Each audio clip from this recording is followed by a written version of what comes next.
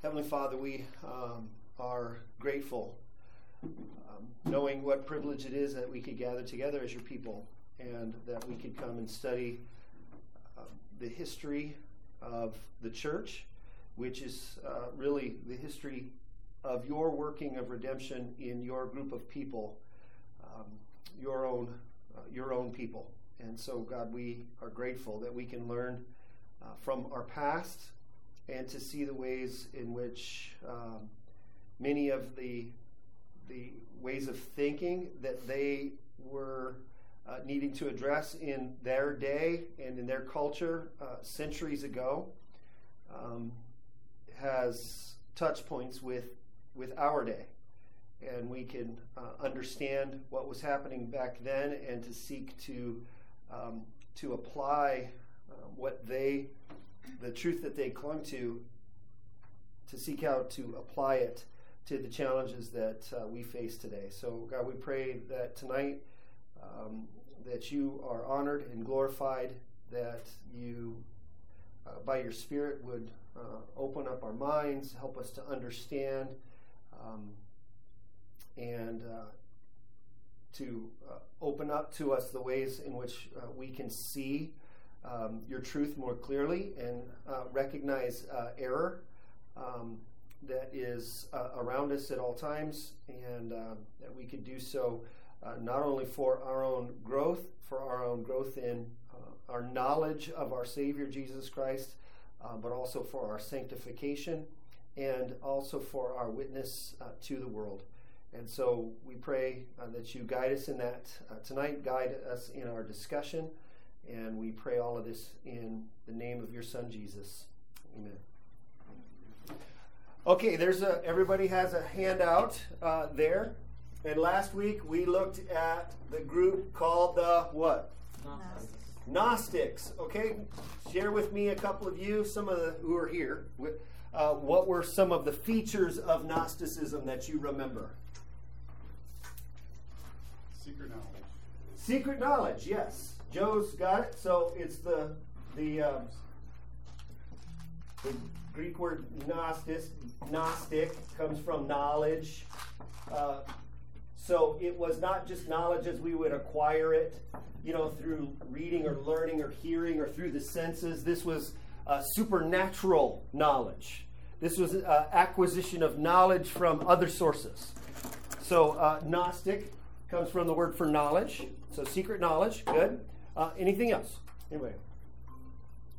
Caleb. Well, we're reverbing here. Okay. What'd you say? Bad spelling. Bad spelling. Yeah, I know that was mine. Oh no, I meant the word Gnostic. Not that you misspelled it. I'm saying. Oh.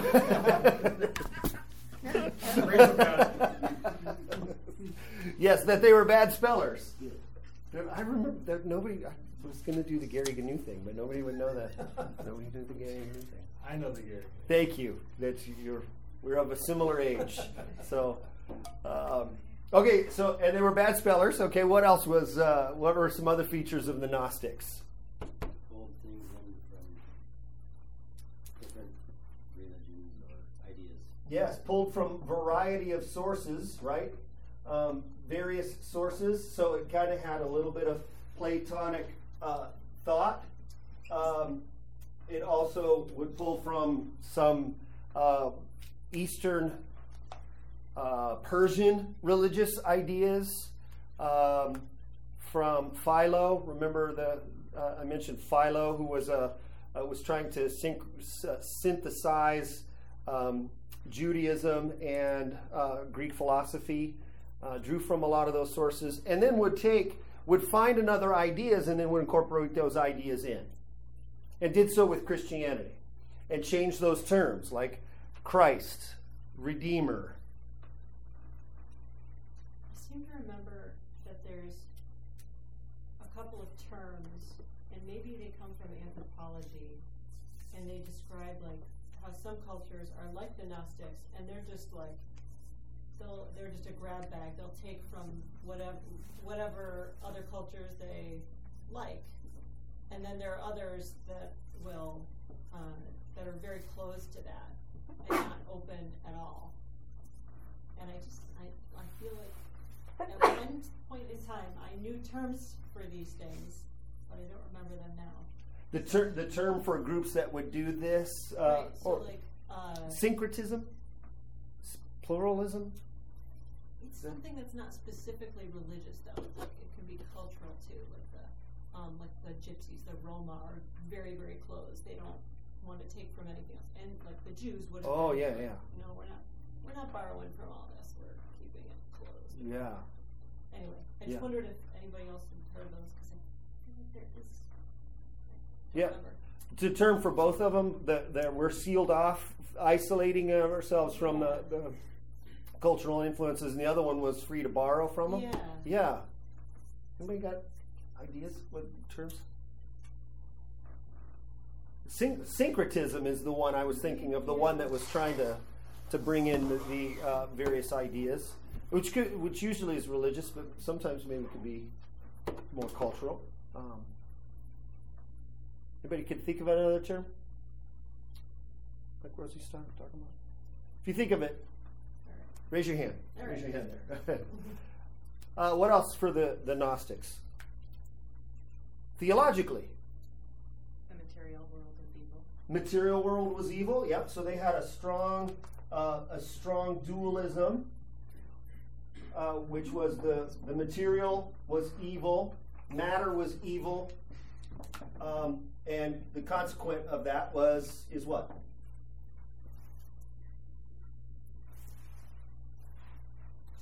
I'm sorry, I'm in the way here, but what's that?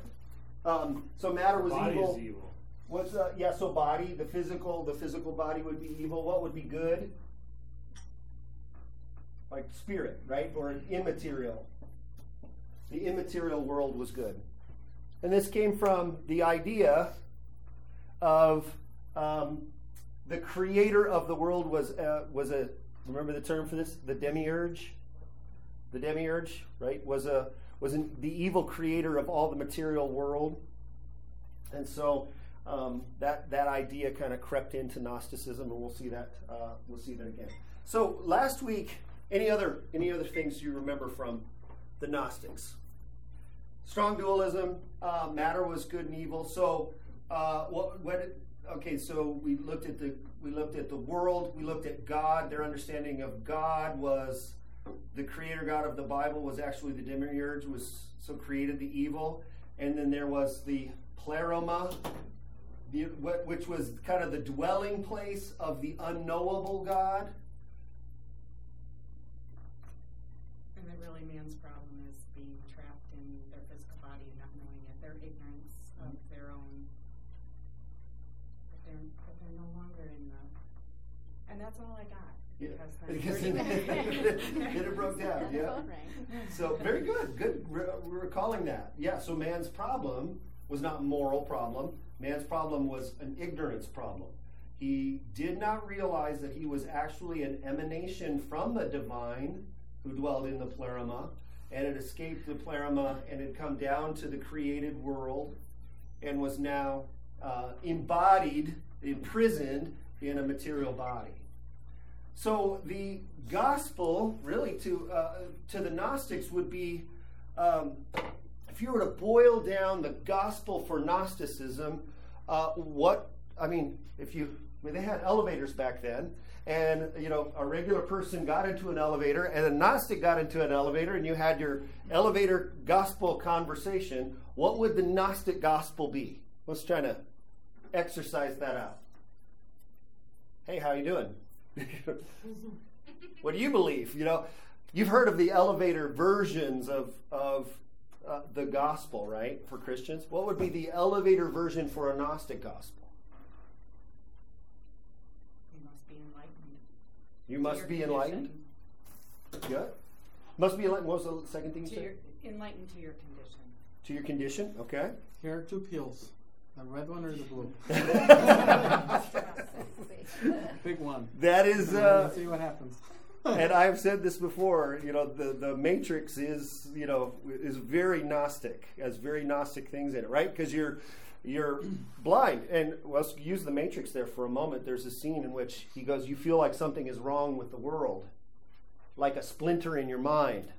Maybe that could be the place that a Gnostic would start, right?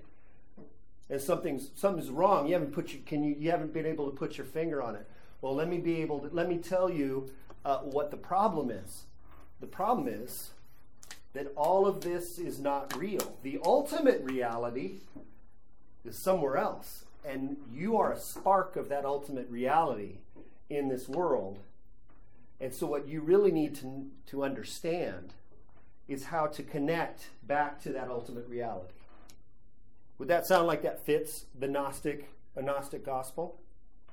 How would you tie in, like, I forget the word, but the Jesus, Yeah. They would say that Jesus, you've heard of Jesus, right? Well, he came from the pleroma, and he is descended down, and he's a messenger of the pleroma to show us the way in which we could truly be connected to the unknowable God. This sounds like Scientology. Yes? In what way? Like these concepts of secret knowledge, God being relegated to only that which is spiritual, advancing through enlightenment, moving through levels of secret knowledge. Yes. Yep. So Scientology could be like Gnosticism modern day. I think that's a pretty accurate. I think there's definitely some parallels to that, especially if you understand. How many of you have seen the documentary on Scientology called Going Clear? Rosie read the book, I think, by the guy who that's based on. But when there's a certain level when you get into Scientology and you get the backstory that there was, what do they call him? Xenu, the galactic overlord, and he's taken all of these souls and he has put them into airplanes, DCs, and they sent into bombs and atomic bombs and dropped them onto volcanoes, and that's where humanity is. Yeah, that is very similar. There's a lot of Gnostic influences there. I would say everything in the New Age, almost everything in the New Age has apparently got a resurgence kind of in my lifetime. I remember that becoming an issue back in the 70s and 80s. Shirley MacLaine, I remember that was kind of a big deal. Now I think it's so commonplace most people don't even think about it. But Gnosticism in the New Age, I think, is still around. You see it in forms like Scientology. But yes, I think that's a good observation there, Rachel. So how would you bring Jesus in? Well, Jesus would be the messenger from the pleroma who would come.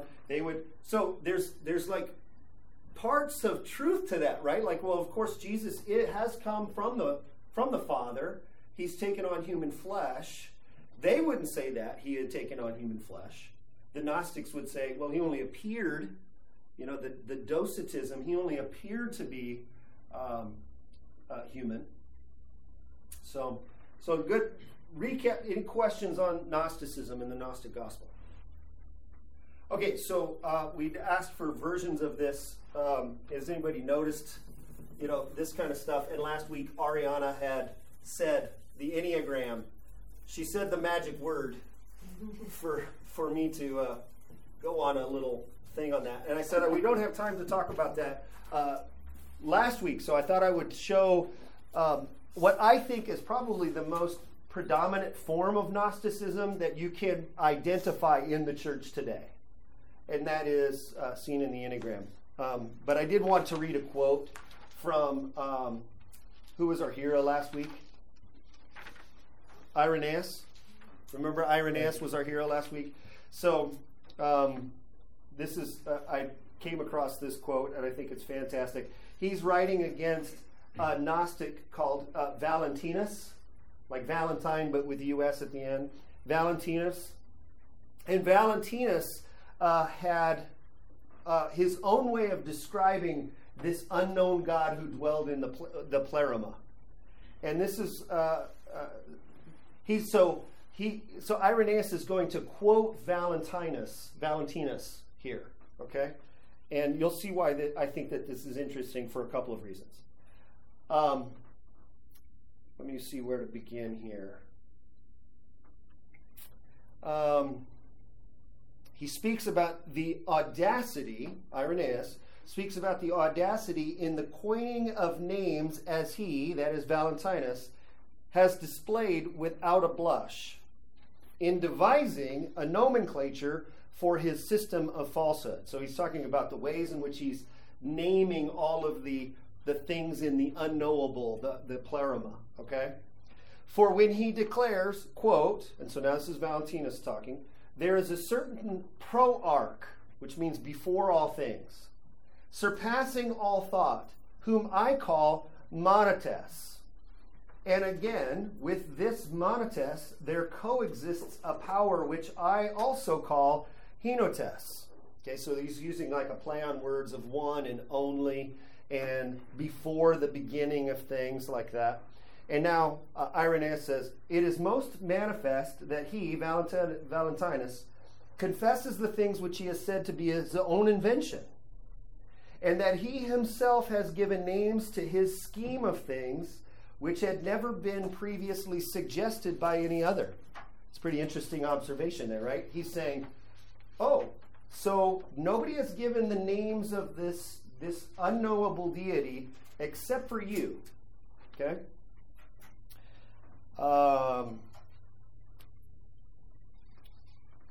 It is manifest also that he himself is the one who has had sufficient audacity to coin these names.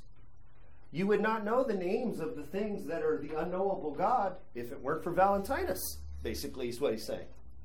He had the audacity to coin the things that nobody's been able to name ever before. It's pretty convenient for Valentinus, right? So that unless he had, Irenaeus is writing about Valentinus again, so that unless he, Valentinus, had appeared in the world, the truth would still have been destitute a name. Pretty fascinating. But in that case, nothing hinders anymore in dealing with the same subject to affix names after such a fashion as the following. So now what he's going to do, he's going to say, let me kind of practice a little bit of what Valentinus does. I'm going to give you the names nobody's ever given before to describe this unknowable deity. Okay? And he says this, Irenaeus this is mocking here. Think mocking. There's a certain proarch, royal, surpassing all thought, a power existing before every other substance, and extended into space in every direction. But along with it, there exists a power which I term gourd. Now you're knowing why I like this. So here's this power I term gourd. And along with this gourd, there exists a power which, again, I term utter emptiness. And this gourd and emptiness, since they are one, produced and yet did not simply produce, so as to be apart from themselves, a fruit, everywhere visible, eatable and delicious, which fruit language calls a cucumber. This is funny, guys. And along with this cucumber exists the power of the same essence, which again I call melon. These powers, the gourd, utter emptiness, the cucumber, and the melon, brought forth the remaining multitude of the delirious melons of Valentinus. I like that. Thank you, Rachel. So, Early Babylon Bee. That's an early Babylon Bee, yes. That is very, through sarcasm and satire. I think it's fantastic. Okay, so let me show you where the Enneagram is, and this is where you can follow along in your handout. Let me give you the background to the Enneagram. How many of you have heard the Enneagram? Oh. Right there. Show me hands again. Who has heard of the Enneagram? Who has asked you what your Enneagram number is? How many of people that you know have told you what their Enneagram number is? How many of them have said, oh, you know why I do this? I'm a 4 with a 3 wing. Have you heard that? Okay, so a couple. Okay. So let me give you the story behind the Enneagram. let me show you a couple of books. This is probably, have you seen this book around? Ian Cron's The Road Back to You, Enneagram Journey to Self-Discovery. Anybody see this? This is published by University Press. This is probably the most popular Christian version of the Enneagram there is right now. There's another popular one called The Sacred Enneagram. Okay, it's the Sacred Enneagram. Make sure Rachel sees this. See the Sacred Enneagram? This is Christopher. Yeah. Do you see how I stamped these, by the way? I was gonna say, I love that stamp. Yeah. I think Paul gave me that as a gift one year. Heretical garbage. For research purposes only. Lest anybody see this on my shelf and go, why do you have this for? Ah, read it. There's a stamp. It's got it stamped. Those are a couple of the popular ones. They will claim that the Enneagram is ancient in origin. And by the way, there's a diagram of it there in your handout, the Enneagram. Ennea is the Greek word for 9, like the number 9. Okay, and then gramma or gramma means a writing or a drawing, something that is written, like a telegram would be a written thing. Grammateus is the Greek word for the scribes, so they did a lot of writing. So this would be a drawing of 9. So it's a drawing of 9 points. And so let me give you kind of the background behind this. This starts with a guy named George Gurdjieff. Gurdjieff. Lived in the latter half of the 19th century, beginning of the 20th century. He's the one who came up with that drawing that you see. Now, George Gurdjieff was an esoteric teacher, like a mystic. Who are some of the people that would be on Oprah's television network? Deepak Chopra. Okay, think like that. Kind of a traveling teacher of esoteric ideas. Yeah. Deepak Chopra would be a good example. This basically what this guy is. He's from Russian, Armenian, Greek descent, I think, and ended up coming to Europe. And so he was the one who developed that diagram that you see. He didn't connect it with personality types at all. It was just a diagram. And he would claim that if you studied that diagram, that could explain the entire world. And a lot of the background behind that, you notice it's got in 9, he had several laws. And again, these were crazy. Don't ask me to make sense of a lot of his teachings. But he was very interested in mathematics. He was very interested in music. And so he had a lot of theories connected to that. How many remember this movie? Probably it's only Brandon or Brent. There was a movie when I was a kid called Meetings with Remarkable Men. No? There's a movie basically about this guy and his teachings. And it was like in the cinematic movie theater, like 1979. So that's George Gurdjieff. And he would say there was like the laws of the... Can somebody get their calculator out for me? So the laws of... He had the law of the 3 and the law of the 7. And this helps explain the law of the 9 here a little bit. So if you're wondering, why did they come up with 9? So if you take the number 3 and then connected to that is the number 6 and the number 9. Again, that's a much longer explanation. So, like, what's 1 divided by 3? 0.33. Infinitely, right? It keeps on going into infinite numbers. Ooh, that's fascinating. What if you had the number 6 divided by, or number 1 divided by 6? Is it 0.66? Oh, I don't know. So 0.166, and infinitely, and then the number 1 divided by 9. which would be like all ones, right, going on. So it was 3's infinitely, 6 infinitely, and then 1 infinitely, okay? But here's the law of the 7. If you were to take the number 1 and divide it by 7, what does that come to?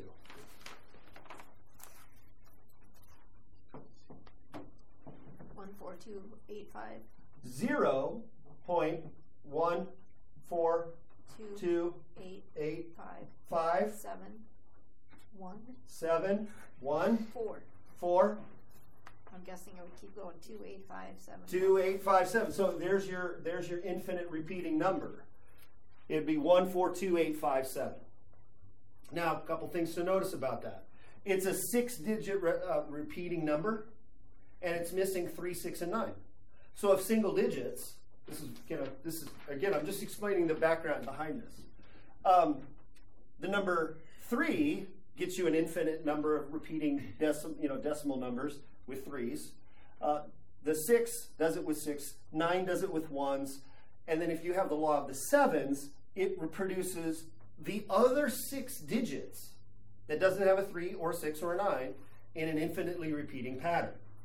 So to help you make sense of your drawing here, if you'll notice on the circle, at the top is a 9, 3, 6. It's the triangle, okay? And then if you were to divide the circle up into equal parts around this way, you would start with 0.142. Where do I go next? 8? You missed 8. You missed it. Oh, 6. Yeah, there's 7 and 8. Yeah, that's right. 2, 8, 5, 7, 1, and then it would repeat over and over and over again. So that's important to this. It may not sound like it's important. Why are we doing this on a Monday night, coming together to talk about these numbers on the diagram? Because what we're going to see is that Gurdjieff was trying to say that there's a mystical, magical explanation to the entire universe. And if you could look in the Enneagram and figure it out, you could explain everything in the universe, and everything in the universe can be explained in the Enneagram. That's all he took it. That's as far as he took it. But one of his students was a guy named Ouspensky. You could go and get his book, P.D. Ouspensky,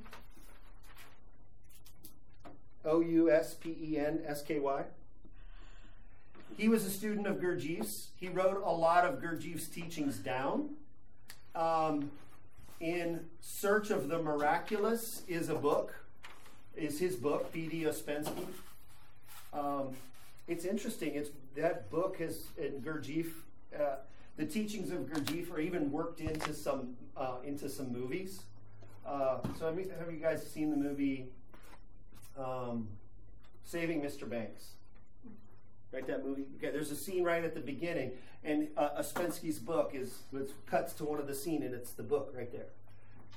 In Search of the Miraculous and Ouspensky, the teachings of Gurdjieff, basically. So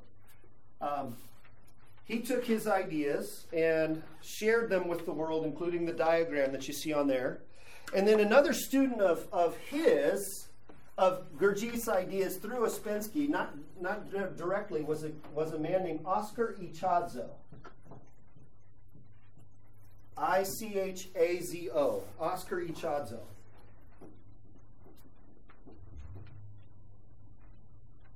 Great names. These are great. They're great to pronounce, aren't they? Ichazo. I like saying Ichazo. And I'll give you the next one, Claudio Naranjo. I like Claudio Naranjo. Claudio Naranjo. Okay. These two have just recently passed away, actually.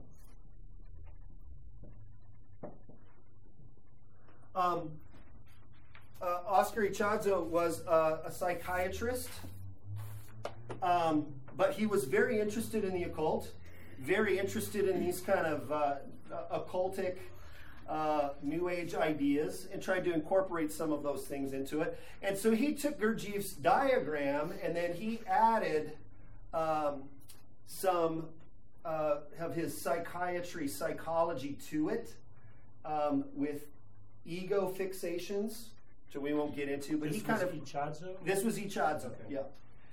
Claudio Naranjo is, and these are South Americans. I don't remember what city. I think he's from Bolivia, and I think he's from Chile. Ichazo, I think, was from Chile.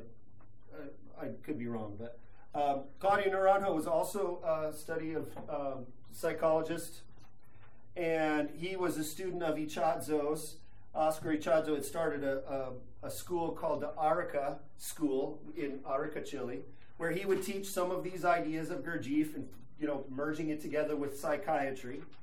And then Claudio Naranjo took it and he goes, oh, this sounds like we could bring in some Carl Jung and some person, and he started to identify personality types with these. So he was kind of saying, oh, we could break up these into 9 personality types.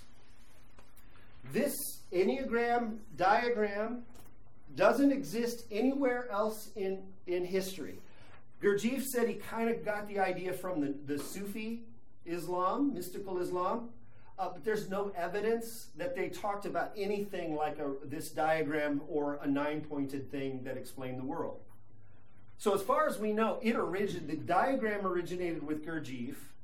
Oscar Ichazo got that through Ouspensky, and he added some ego fixations to that. And Naranjo expands that even more, and he says, these are personality types. Now, I should say this. Oscar Ichazo got the idea for merging this number thing with his psychology ideas through necromancy. So he did this by communing with individuals or spirits who were dead. 2 in particular. One was called the Green Ketub, and the other one was called Metatron. So if you're Detroit, not Megatron, not the Detroit Tigers wide receiver, Metatron. 50-50 chance you are making up these names. Am I not making? I am not making these up. So the Green Ketub and Metatron, yeah, these are the ones. And so he did that through communing with the dead. Claudio Naranjo was the one, when he got the idea, and you can find this clip on YouTube, you can see it. He's at a meeting with a bunch of occultist persons, and they're talking about, his idea. Where'd you get this idea for the Enneagram of personality?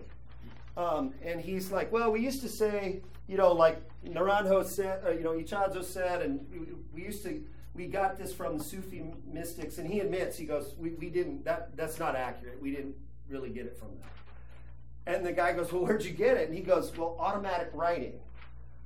What that means is that he goes into a meditative state where then he just puts pen to paper whatever comes to him from, as he termed it in the video, higher sources. So he's connecting to the spiritual world. So Claudio Naranjo, that's where he gets the Enneagram of personality. He goes to a place called Esalen, which I remember this when I was a kid because we used to have stories about people who would have drug overdoses and stuff because this was not very far from my house. Esalen Institute in Big Sur, California, which is a total seeker, drugs, meditations, alternative spirituality. Very deeply alternative spirituality. Esalen, it's on the coast in California, just south of San Francisco.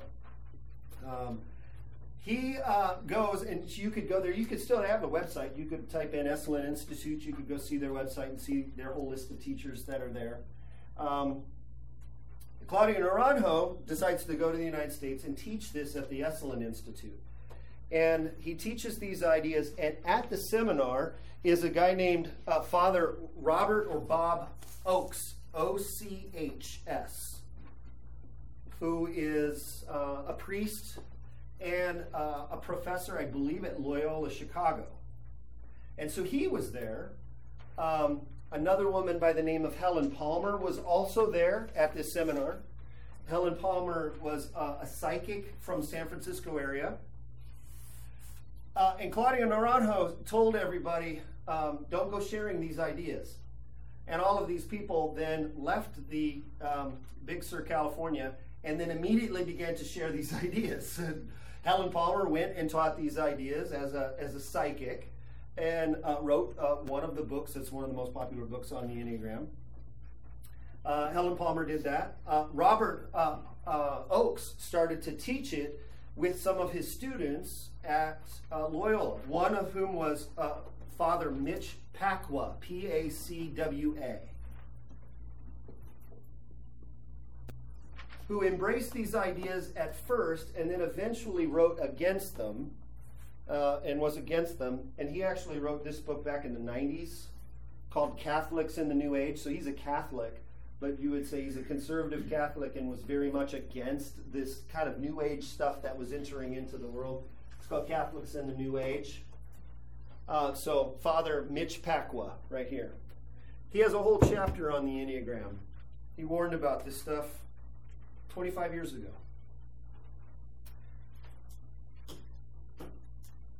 Also at Pacwa got it from Naranjo at the Esalen Institute? Or he Pacwa got it from Bob Oakes. Okay. Yeah. He was one of his students and got it right from Bob Oakes. And then Pacwa and Oakes taught it to Richard Rohr, R-O-H-R. Richard Rohr, who is the author of many, many books. One of his most recent, I'm not sure if it's the most recent, but is called The Universal Christ. And in that book, he basically argues that Jesus and Christ you need to not think of them as the same person.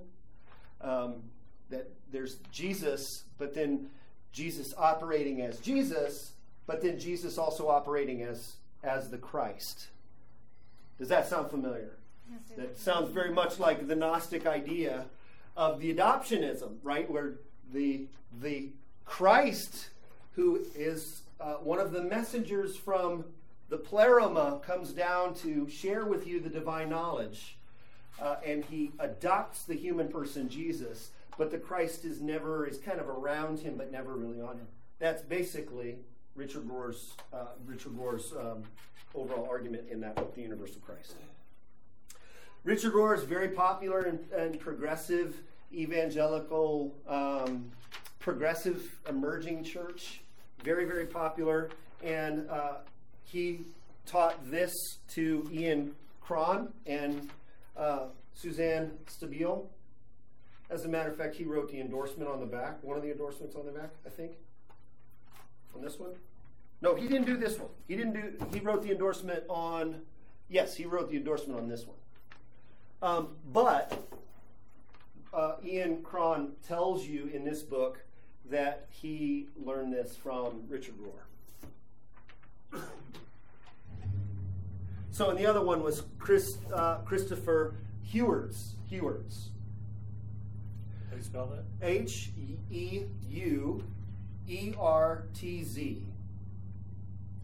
H-E-U-E-R-T-Z. Now, where am I going with this? What they will tell you, this is not just 9 different personality types. They will say, you're not one of these 9 types. You are in one of different pathways to God. That's how they would characterize this. You do not have one of 9 personality types. That's usually how it's presented. But when you get into the readings, especially, it becomes even more clear in Heuertz's book that this is not a personality type. This is your pathway back to your true self. So the argument for spiritual growth, according to these Christian practitioners of the Enneagram, is that your true self, the real you, has been lost inside of a false you, a false identity that you have created for yourself almost your entire lifetime. And that what you need to discover is what is really true about you. And the ways in which to do that is to see the message that's in the Enneagram. You need to find out which ways that you have been one of the 9 different false ways of being, and learn how to work your way back to wholeness, back to the real you. And if that wasn't clear, you can get that quite clearly from the title of the book, The Road Back to You. The idea is the you that you know is not the real you. The real you is hidden, like a splinter in your mind. The real you is not really you. The real you is you, what you need to do to get back.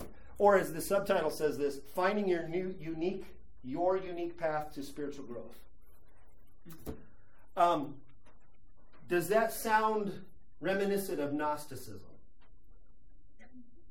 The Gnostic idea was you're a spark or an emanation of the divine, and you don't realize that you are a spark. You actually think that you're a part of this evil and material world. The twist of it on the Enneagram is not the hard material-immaterial duality. It's between the real you and the not you. And does that correspond at all? Like the real you, the not you is tied to your physical material body and the real you is not, or something like that?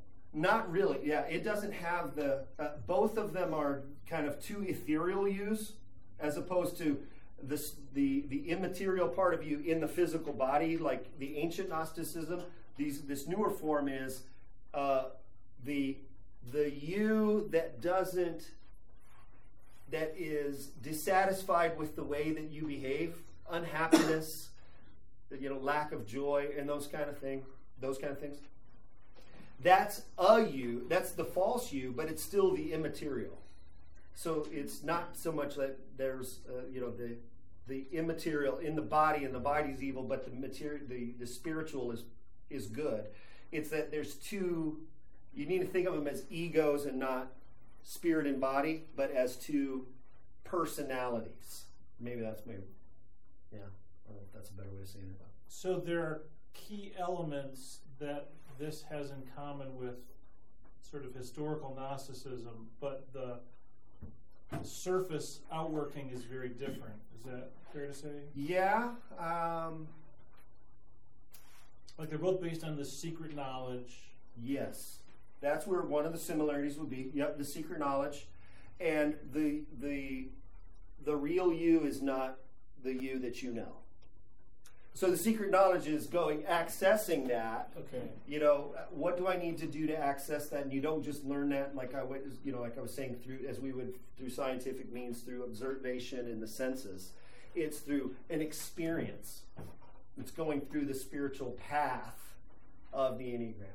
But yes, so there's differences between Gnosticism, but at its core root, the you that you think you know is not the real you. The real you is the hidden part, and you just need to figure out how you can access it so that you can draw closer to God.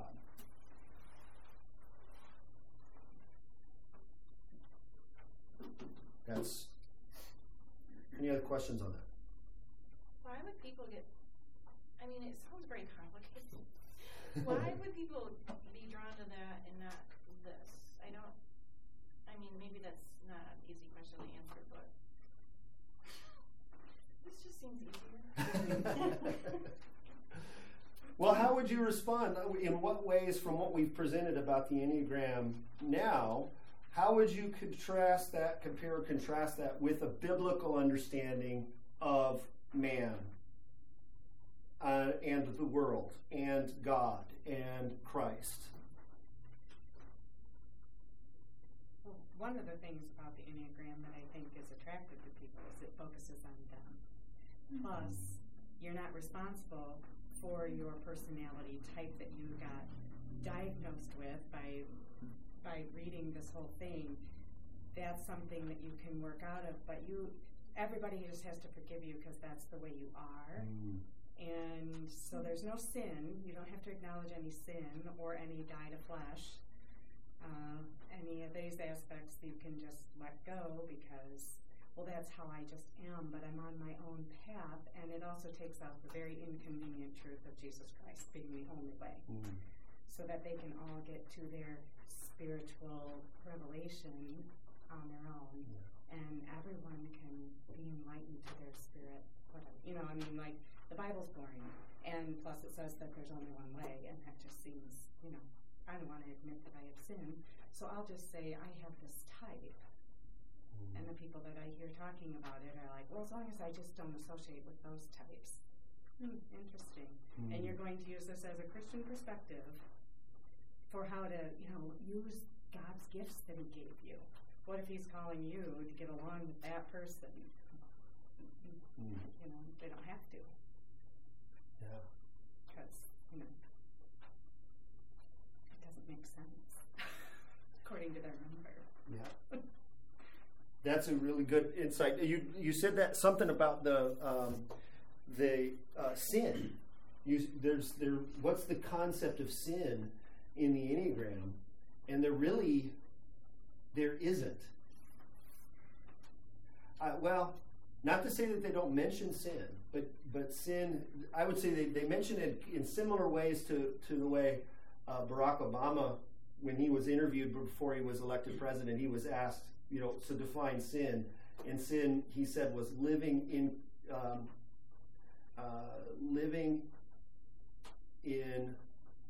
conflict with my values. So it wasn't like sinning against a moral failure, a tragic moral failure against the holy God. It was, sin was defined as, I just didn't live according to the way I should live, or I could live, or the best way to live. That is very similar to how they would characterize, if you listen to how they talk about sin in these books, you will see that that's kind of the understanding of sin. And the another way that we would look at sin is we would see it as inherent in our nature, coming from Adam. That the biblical understanding would be that we are all we sin because we're sinners. So we're not sinners because we sin, although that's true. But at its root, we sin because we're acting out of our nature as fallen in Adam. Does that make sense? And so we would say at our very nature, we're fallen, and there's nothing that we could do. We were never morally in an upright state. We weren't even morally neutral. We came into the world depraved, unable to be right with God. The Enneagram approach would say the real you is actually good. You just need to get back to the real you that was originally good. As a matter of fact, he says, Ian Cron says it this way at one of the last pages of the book here. I think it is the last page. He says this, in his landmark work, New Seeds of Contemplation, the Catholic monk Thomas Merton wrote, "For me, to be a saint means to be myself." Let me say that again. He's quoting Merton, who says, "For me, to be a saint means to be myself. Therefore, the problem of sanctity and salvation is, in fact, the problem of finding out who I am and discovering my true self." End of quote. And then Cron says, "Though it has taken me 20 years to grasp the meaning of Merton's insight, I understand it now. We most delight and reflect the glory of God when we discover and reclaim our God-given identity with which we lost connection shortly after our arrival in this fallen world." Okay, now, he uses some terms like fallen world, lost connection with God, so it has enough of a thing to kind of, where Christians would say, well, that has a resonance of truth there, but what did he say? Real salvation is going back to my true self that I had shortly after my arrival into the world. Did you catch that? That's not the only place. If you go in many places in that book and also in the other Enneagram works here, Just looking at this doctrine, just the doctrine of mankind, their understanding of mankind would be that man was basically good. And he's lost touch with God by losing touch of who he was sometime in early infancy. And that's exactly what Ichazo was teaching. That you fell into one of 9, again, not personality types, ego fixations. Something happened in your early childhood that caused you to behave in a certain pattern of living. Yeah, you were born. Huh? Yeah, you were born. That's what happened. Yeah, that would be the biblical view would be what? Original sin. We're born in sin. We're brought forth into sin. So just looking at that one doctrine alone, we could do this with every single one of these doctrines, but yeah, if you have some questions, yeah. If you were to take this, mush it together with actual Christianity, put it in a church with a southern accent, you have Joel Osteen. Yeah. You are a conqueror. You are a champion. Mm-hmm. You do this, and you do this, and you are so awesome. Yeah, And what's that, the... Oh, that small disconnect is that you are a little God because you're a little spark. Mm-hmm. So you just, you fell here. So, so it's the whole little God theory too. Yeah. It's the little God. It's perfect insight. And what's your way out of that? This guy calls it sacred. What would you call sacred? He says this thing, following this path of observation and insight with the way you interact with other people and what your patterns of behavior are. If you look at some of these Enneagrams, what they will say is, let's say this number here. So let's say, so I was told I was a 4. Let me give a little backstory. Can I give a backstory here before we get too far? So when I started at Marcel, I was interviewing. And I was further along in the interview, and they said, "Here, you got the job. Read these books." And they gave me 2 books.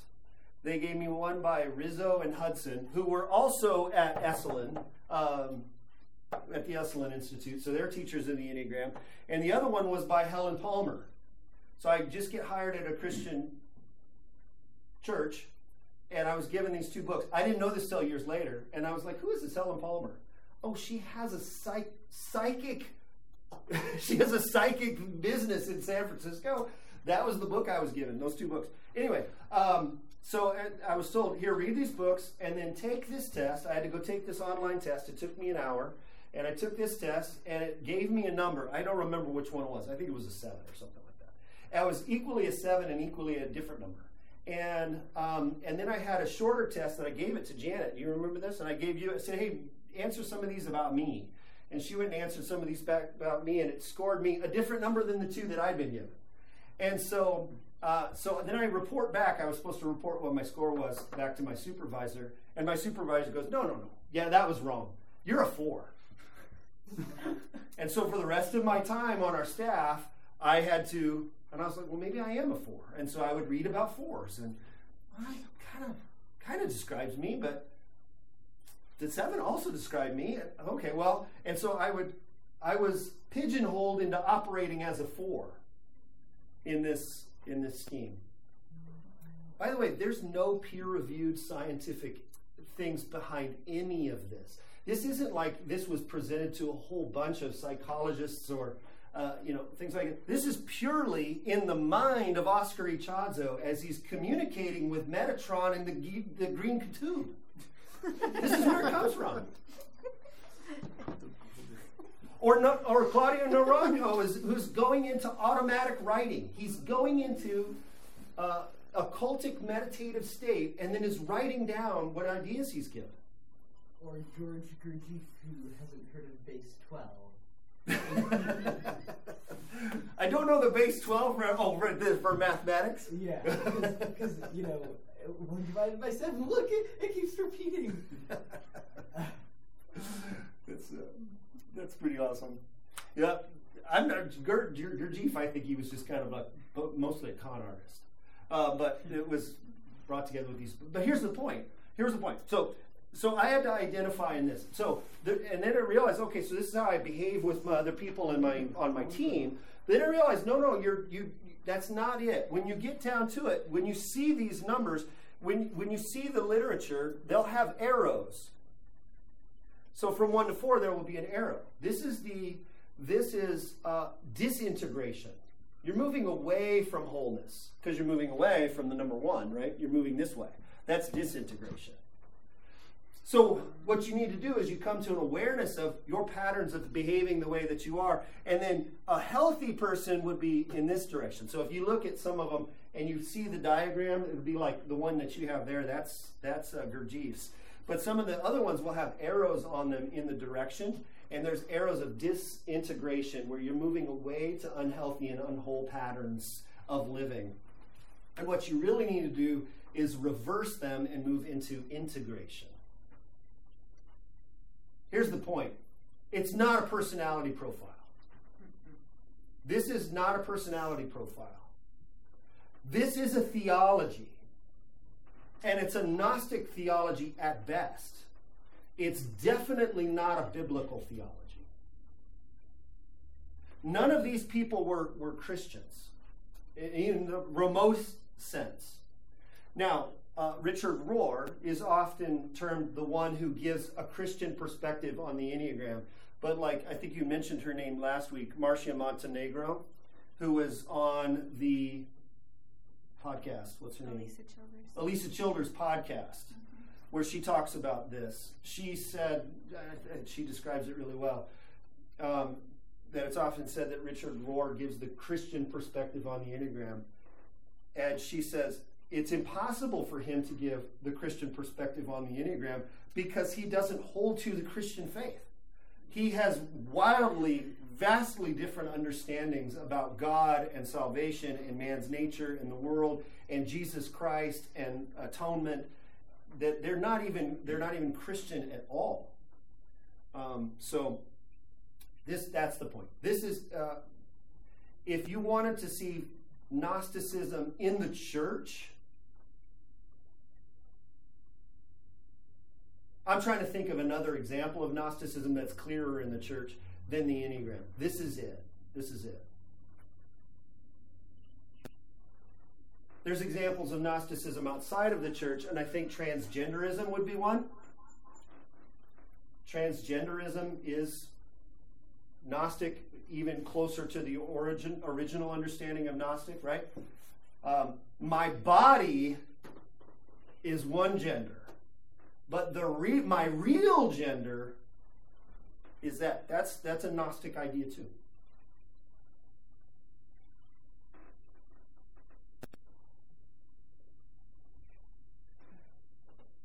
So any questions on thoughts? I'm just thinking about what the epistemology is for all of these folks, and it reminds me of I was hearing a discussion about, I was listening to a discussion about Freud the other day, and the discussion was kind of like, well, why is he revered when, nothing he did actually used the scientific method, and we don't actually trust it at all today. And he kind of said, like, what he was really doing was just, he had an intuition, and then he just assumed that it was right.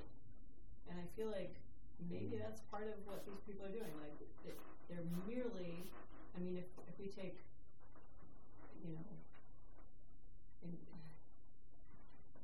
if we have a sort of merciful view of them, we think they had an intuition that they followed and weren't critical of. So maybe Gurdjieff was actually a con man and intentionally deceiving people or something. But it's just making me think, what are our tendencies in terms of how we accept things? And I certainly agree that the appeal to self and so forth probably plays a part. But I'm just thinking a lot about how there's this temptation to to have an intuition and just run with it, just not think critically about it at all. Like, how could you, I don't know, how could you come to these conclusions with any degree of criticism? Yeah. Yeah. Sorry, that was my question.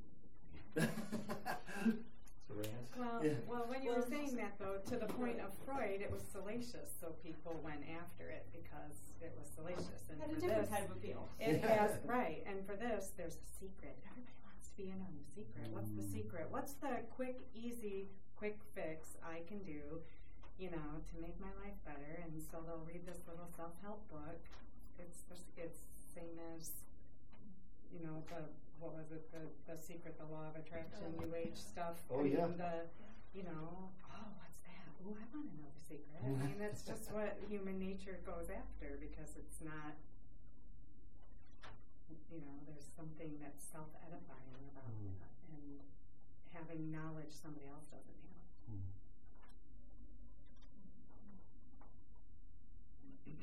have. And the tendency to deceive ourselves, like to want to be deceived, or the heart is deceitful of all things, who can understand it? Or like Paul says in Romans chapter 1, one of the characterizations of the fall of mankind is to suppress the truth of what can be known about God.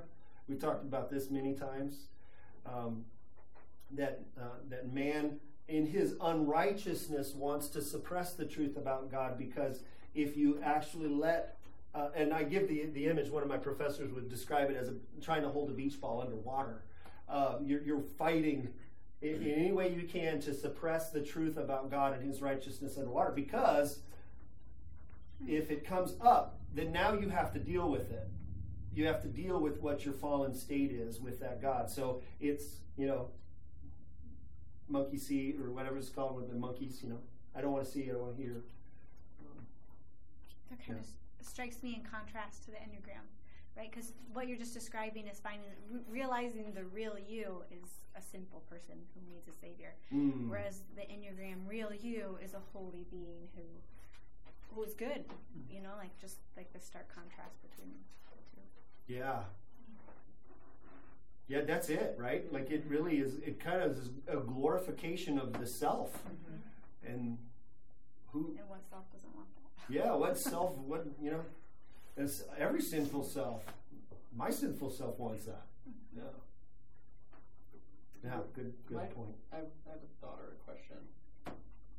A lot of the conversations that I've had with some of the people in my life who are falling into this belief, it sounds like to them the Holy Spirit is their answer. Like if you the Holy Spirit is the secret knowledge. You just have to figure out how to harness the Holy Spirit so that you can provide healing and direction to your life. But you don't need to read the Bible, because the Bible talks about the Holy Spirit. It's a weird. I guess my question was how do you fit the third member of the Trinity into the Gnostic worldview, or do they just not have? They just don't factor that in at all. Because in the NAR, a lot of the NAR beliefs, like Bill Johnson and Brian Houston and Stephen Furtick, they say everything right. Nothing sounds wrong. Just taking English at its word. But then when you look deeper, it's literally this, and it's just mind-boggling.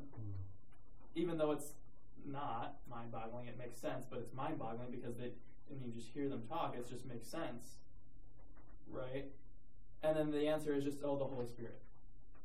He just provides, you just have to have faith, and, it'll provide you your answer.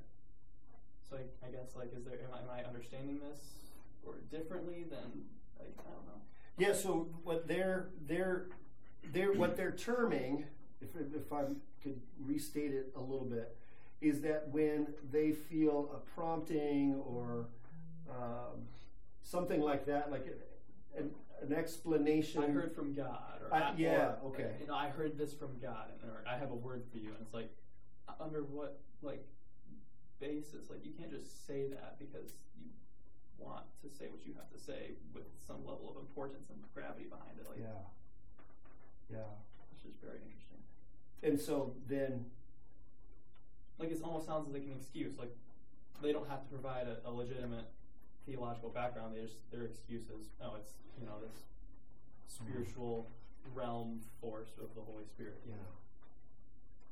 So in the case of that you just gave, would you ask, how do we know that that's not you, and that you're claiming the Holy Spirit? You're claiming the Holy Spirit as kind of an authority by which, but the source and origins of what you just told me is actually you. Right. Well, and their response to that would be, well, because Jesus had the Holy Spirit, and we're supposed to live like Jesus. Essentially. Yeah. I'm sure depending if you ask, you might get a different response, but essentially what they're saying is, like, Jesus of the Gospels came to show us how to live righteously. He gave us, what are the two greatest commands? Like, he gave us all these, radical teachings, and he did so many miracles, and he did all these amazing things. So why can't we do that? And then they get into the whole apostle, actual there's the apostles, and then we're there's now there's modern day apostles with prophecy, and it's interesting. I'm not academically knowledgeable enough to have the history but it just doesn't add up. Yeah. Well, there's a connection here that you touched on, that one of the beliefs that you just described is the splitting of the deity of Christ. That Christ was a man in right relationship with God. Not that he was fully God and fully man, but he was a man in right relationship with God. And that is what we need to be striving for. And that goes back to the blanking on the terms, but basically the dualism, the split, that we are this, but we want to strive for this, the right relationship. That's where a lot of those Stephen Furtick's, that's where the root is, and that's where the little g God comes from. Yeah, to be clear, you were saying the NAR view, the New Apostolic. Yes. Yeah. Yeah. Jesus lived in right relationship with God, and not. Well, he was fully God and fully God. So would they reject the idea that he was fully God and fully human? Well, some of the Christian friends that I know who love this teaching would not agree with that. They would say, no, he was fully God, but they're being influenced by and reading articles and information and watching videos and podcasts and sermons from a bunch of teachers who do believe that. Who don't believe that Jesus was fully God, or who simply downplay it and shift the focus to this idea of human and right relationship with God. Yeah. The latter. Yeah. You'll come across some pretty blatant statements that basically say that he was in right relationship, that he's human in right relationship. Just a human. Yes. Yeah. Most will dance around it a bit. They'll say, no, he was fully God and fully man. But in Bill Johnson's new book, he literally, his devotional book, did you guys talk about this already? No, He gives the verse, January 3rd entry. I took a photo of it and I told Baker Bookhouse, you need to get this off your shelf. This is not a Christian book. So he gives the verse from John 5:19. Then Jesus answered and said to them, most assuredly I say to you, the Son can do nothing of himself but what he sees the Father do. For whatever he does, the Son also does in like manner. And so Johnson's devotion is, in the New Testament, the very word for salvation means healing, deliverance, and forgiveness of sin. The kingdom brings the complete solution to the whole man, and we have access to that reality even now, just as Jesus did throughout his life. Many believers think miracles and power are for extra special anointed people of God. Many get hung up on the idea that Jesus did miracles as God, not man. In reality, Jesus had no ability to heal the sick. He couldn't cast out devils, and he had no ability to raise the dead. He said of himself, the Son can do nothing of himself. He set aside his divinity. He did miracles as a man in right relationship with God because he was setting forth a model for us, something for us to follow.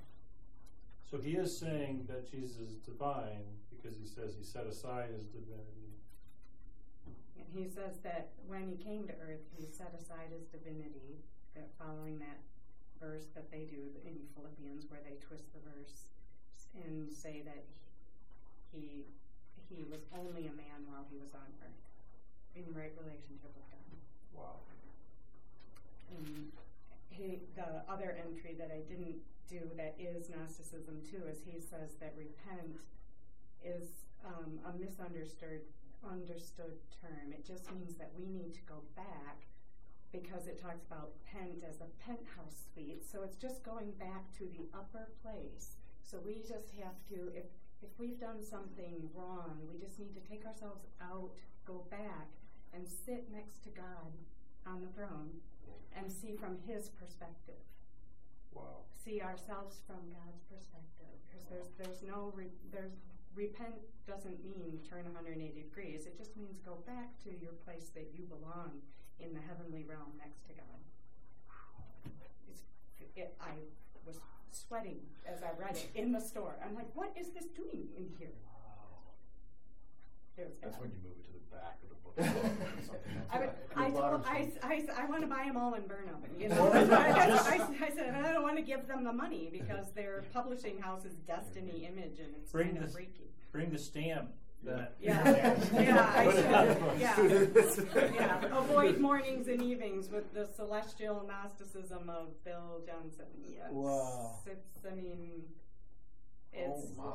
There's the gold dust and it's the river of celestial. I mean, it's pretty freaky.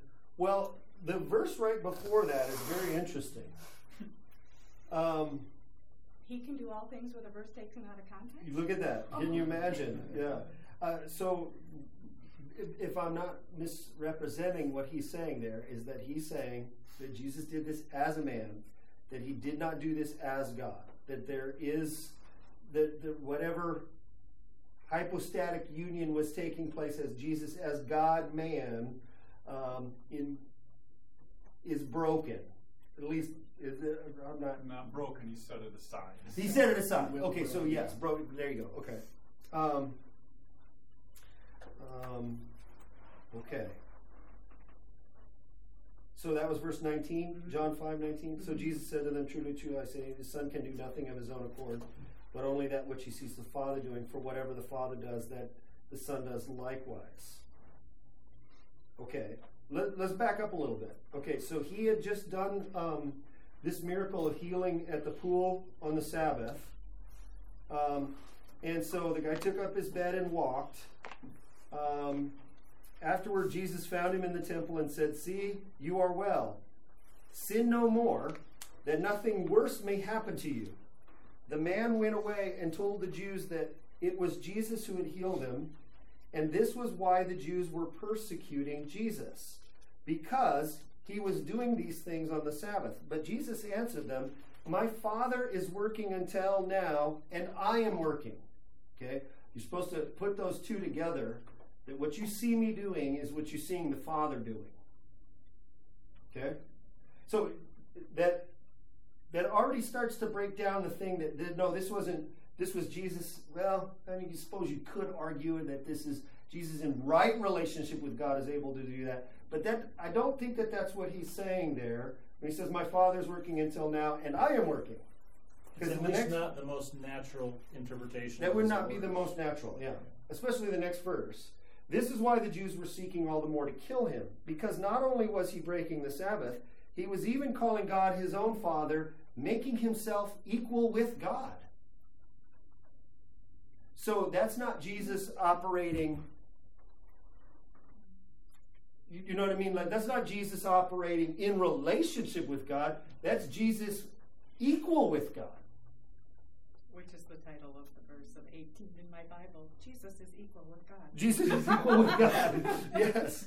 The authority of the Son is for 19. But it's Philippians 2:7. Oh, yeah. But he emptied himself by taking the form of a servant, being born in the likeness of men. So they say that he emptied himself of his deity, where he just became man. Yeah. Instead of that. Yeah, that verse gets used that way often, and the Greek word escapes me there a little bit.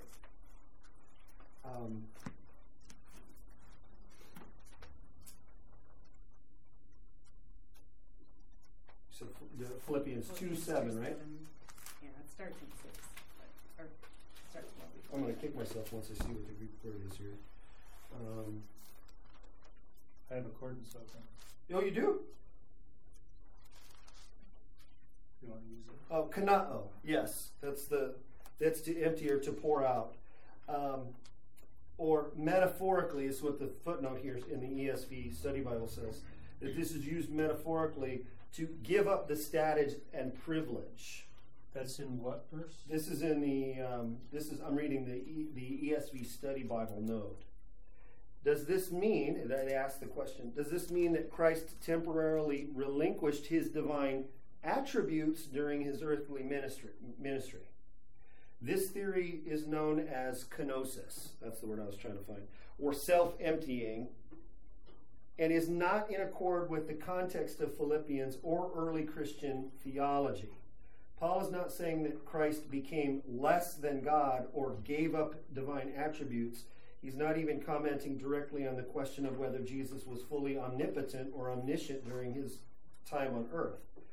Nor is he saying that Christ ever gave up being in the form of God. Rather, Paul is stressing that Christ, who had all the privileges that were rightly his as King of the universe, gave them up to become an ordinary Jewish baby bound for the cross. Christ made himself nothing by taking the form of servant, being born in the likeness of men. Those are roughly equivalent statements there. So, yeah, that's the kenosis. That's fundamental. That view of the kenosis theory is fundamental to the New Apostolic Reformation type thing. Jesus laid aside his divinity. I'm curious what these verses say in the Passion Translation. Oh man, yeah. What's the passage though that you were reading from? I was reading from the ESV Study Bible note. No, but what? Philippians 2:7. Okay. Yeah, Philippians 2:7. We're going to, in subsequent lessons, we're going to get into the idea the nature of Jesus as God and man. That's going to become an issue in the latter half of the 2nd century, 3rd century. So we're going to get into some of these things, which will, I think, directly relate to the Nar stuff. So that might come back up. If you, I only kind of see some of the Nar stuff every now and then, so I see some of bits of it. If you have more specific quotes like that, please send them my way. There's tons of them. Yeah. So if you have a notebook or some way of kind of keeping those things and bring those here, because if you're wondering, like, I don't know if this is the case for you, but if it was like it was for me with Trey, my friend that I worked with at Cracker Barrel and Olive Garden. I had this guy who was a Christian friend who became an atheist, and I would try to witness to him, and he would come back with these challenging things that I didn't know how to respond to, and so I would go home that night and I have an answer, and the next day he'd hit me with another one. And so I had kind of collected a whole notebook of responses to him. You probably feel the same way with some of your friends. If you get those, document those and bring those for us to get to. I think we're going to get to a couple of those in the coming weeks. I don't really talk to him that much anymore, just because I have no need to, and I don't see him on a regular basis like I used to at youth group or school or whatever. But I feel like there's so much of it out there that you would need semi-trucks, not a notebook. And I feel like it's almost every book on the bookshelf in a Christian store. It's almost every preacher that is like on a Christian network or podcast, or maybe it's just where I'm at right now. But I feel like I can't get away from it. Like it's everywhere. Yeah, and your antenna might be up. You know, oh, that's true. Noticing it, but that's. But I think you're right. I think it's everywhere. Well, and they use all the right Christian terms. So all the meanings of all the real terms that we maybe have known for a long time are all new and stolen by the enemy and twisted. And so now, you know, it used to be okay to say that there were some supernatural things that happened in your Christian walk, but don't say it now. Because it could be twisted. And you know, there's just,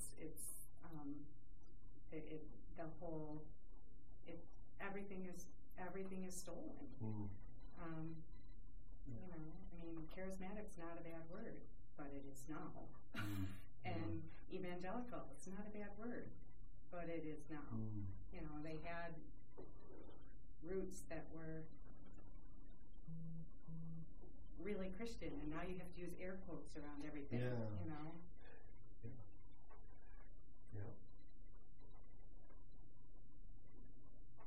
Well, good. So we're going to hit some of these. So I think we're going to come back to some of the NAR ones, especially as it comes to the identity of Christ. Any other questions on this before we move on? Maybe because then we could hit the other half of the lesson for tonight. But I wanted to make sure, like, before we moved on from this, and maybe there would be some follow-up, like, okay, how do I talk to people about this? Maybe that could be something, but no, good. How do I talk to people about the Enneagram? Yeah, if you know anybody who are Enneagram practitioners. And ask that question and answer that question, please. Unpack that. How to talk with them about it? I love the Enneagram. Dude, you're into the occult? I would just read them the Irenaeus quote. About the gourd. I think it would probably. I don't think they would even register, honestly. Yeah. I really don't think it would. Yeah. Yeah, that's because, not to interrupt you, but basically what they would say is, oh no, I might not believe with some of the theology behind it, but I like to use it as a tool to supplement how I understand human interaction. How I interact. Yeah, how to better understand other people and where they're coming from. How me as a 2 interacts with this person as a 7. They're not necessarily defending the Gnostic belief that, you know, everyone's a mini god because of the what is it called? Pleroma. Yeah. They don't even know that part. Right. They don't know that part for one, and then for 2, they're not necessarily defending it because they don't know it, so they're just taking the surface level. Oh, you know, 2s are like this, so therefore, they use it as a tool. A diagnostic tool. Yeah. And then they don't think that's bad. Right.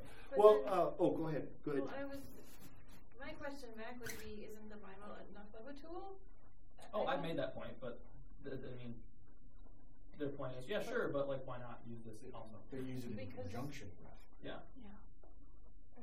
The same reason why they like the Passion Translation, because they'll hold true to the ESV and the King James Version, but like, you know, the Passion also can provide a different perspective that makes it easier to understand.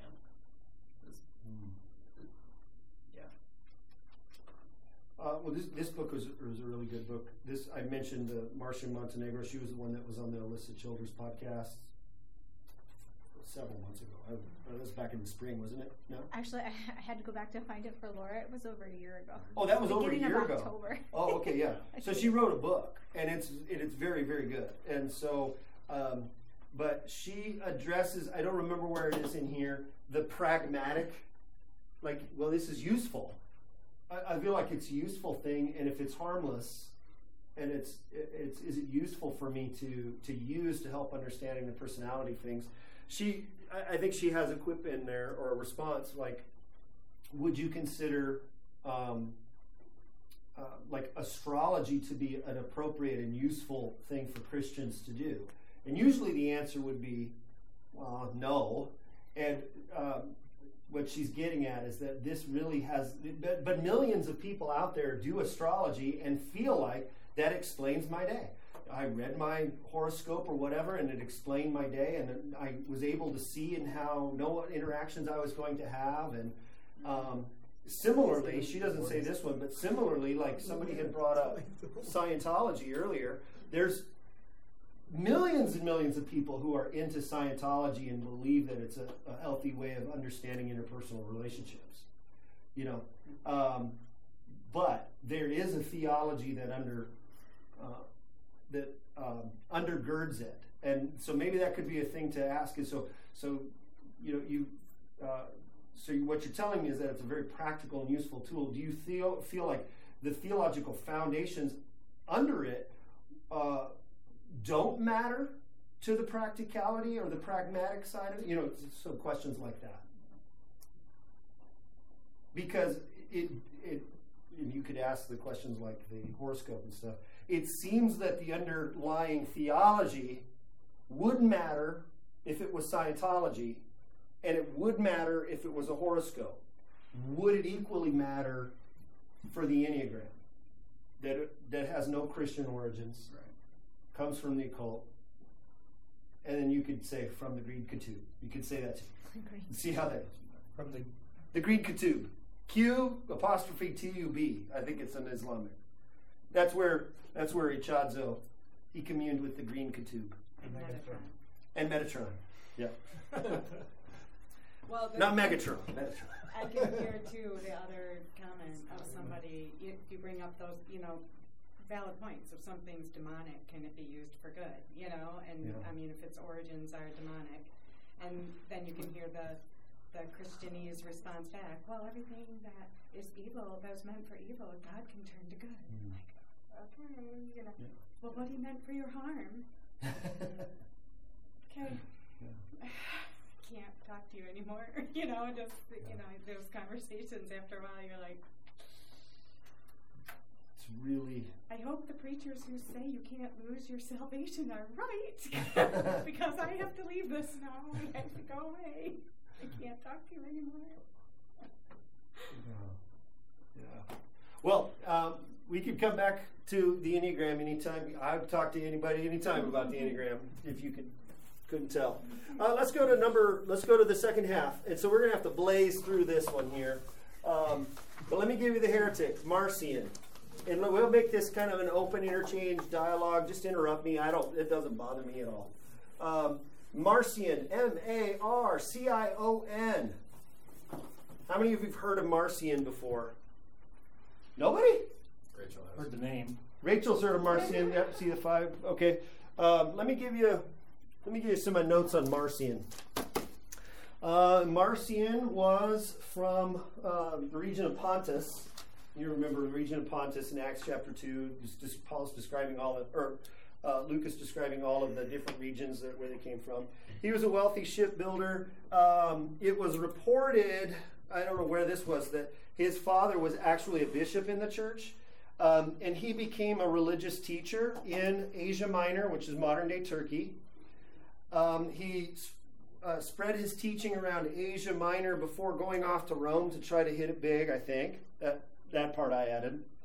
But his teaching everywhere it was given, when it came into the context of leaders in the church, they all rejected it. One commentator said that Marcion had the unique ability to, he was such a polarizing figure that even the groups in the church, East and West, the Latin church and the Greek church, would have contentions over various things. They all had bad things to say about Marcion. So they were, the enemy of my enemy is my friend. So that was that kind of thing. So he was universally rejected by every leader who was a leader anywhere. And so usually if you have a teaching like this and you peddle it out to various leaders of churches and they all reject you, then what do? You go back to the drawing board? No, you set up a rival church, which is what he did. Right? This is what you do. So basically he grew up, he grew in influence. His teaching was spreading really quickly. I think it was Tertullian who was our hero. The hero there is Tertullian, Tertullian. He said it was, he was planting churches as fast as wasps build nests. He was just a go-getter. Like he was so intensely behind his ideas that his influence grew very well. His years, are the years blank or are they on there? 5 to 220. What was that? 155 to 220. That for Tertullian? Yeah. Okay, what's Marcion? 80 to 160. So 80 to 160. Okay, yeah. So 80 to 160. So that puts us where? He's a contemporary of John's then. John the Apostle, like who died about 95. So he's a contemporary of John's disciples like Polycarp and Ignatius of Antioch, if you remember from our timeline. So he really started his teaching ministry in the first half of the 2nd century, so really early. So let me give you a couple of things about his teaching. He's best known, well, maybe not best known. One of the things that he's most known for is that he's the first one to have stated what an official canon of Scripture is. Okay? Marcion was. Okay? He was the first person to basically say, these books are Scripture and these are not. And so canon, I think, Rosie, one week I think you used the word canon, right? Did somebody use the word canon? C-A-N-O-N. The canon means, it's the Greek word for a ruler or a measuring stick, something by which to gauge something. So think of a yardstick. So he would say, these books line up with these books are official Scripture, these are not. He was really the first one to do that, to say these are in and these are out. And so he, in his canon, he rejected all of the Old Testament. None of the Old Testament was Christian according to Marcion. Here's what his canon of scriptures, of official scriptures, were. He had an abbreviated version of Luke's gospel only. Anything Jewish really had to go for Marcion. Anything, and you'll see why here in a moment. Anything Jewish really had to go. Matthew was very Jewish gospel. Couldn't use that. Not sure why Luke or Mark was thrown out. John, again, too Jewish. But Luke, he's a Gentile, right? He was one of Paul's missionaries that he meets in his journeys in Acts. And so he takes his Gospels, except he takes all of the birth narratives out. So basically he took a razor blade to the Luke's Gospel and had portions of Luke's Gospel. So no birth narratives. He had 10 of Paul's letters. Now, how many letters did Paul write in the New Testament? 13. So he left 3 out. He left the pastoral letters out. He left 1 Timothy, 2 Timothy, and Titus out. Galatians was moved to the top in the list. He really liked what Paul had to say about very anti-law. Very strongly anti-law. He liked that. So no Matthew, no James, no Hebrews, all of those out. He loved to show the contradictions between the Old Testament and the New Testament. He felt that Paul was really the only true apostle, that all of the original 12 Jewish apostles ended up Judaizing, according to his view. We saw Judaizing a couple weeks ago, right? He feels like all of the other 12 disciples had all Judaized, they all became false. He practiced a very literal interpretation of Scripture. He believed Jesus' death did purchase human salvation, but that Jesus raised his own soul from the grave. Probably the main thing to notice, though, is that he had a very strong contrast between the Jewish law and between the gospel, and in more specifically, a very strong contrast between the God of the Old Testament and the Jesus of the New Testament. And so much so, the God of the Old Testament and the Jesus of the New Testament were two entirely different gods. The God of the Old Testament was the Creator, who was a God of law and justice. But the previously unknown God of the New Testament was Jesus, who is the God of mercy and salvation. Does that sound familiar? What do you think some of his influences were? Joel Osteen. Oh, I'm sorry. a little anachronistic, but that's... So the God of the Old Testament was bad and evil. Sound reminiscent? The demigod. The demiurge, right? The Yeah, demiurge. the demiurge. So he did have Gnostic influences. He wasn't entirely Gnostic. He liked some of those ideas, and he did incorporate those. That's exactly right. It's just convenient, this idea, like, well, there's one God who's real mean and I don't like him, and then there's this other God who's really nice and I do like him, and I agree with everything he says. He's God 2.0. Yeah.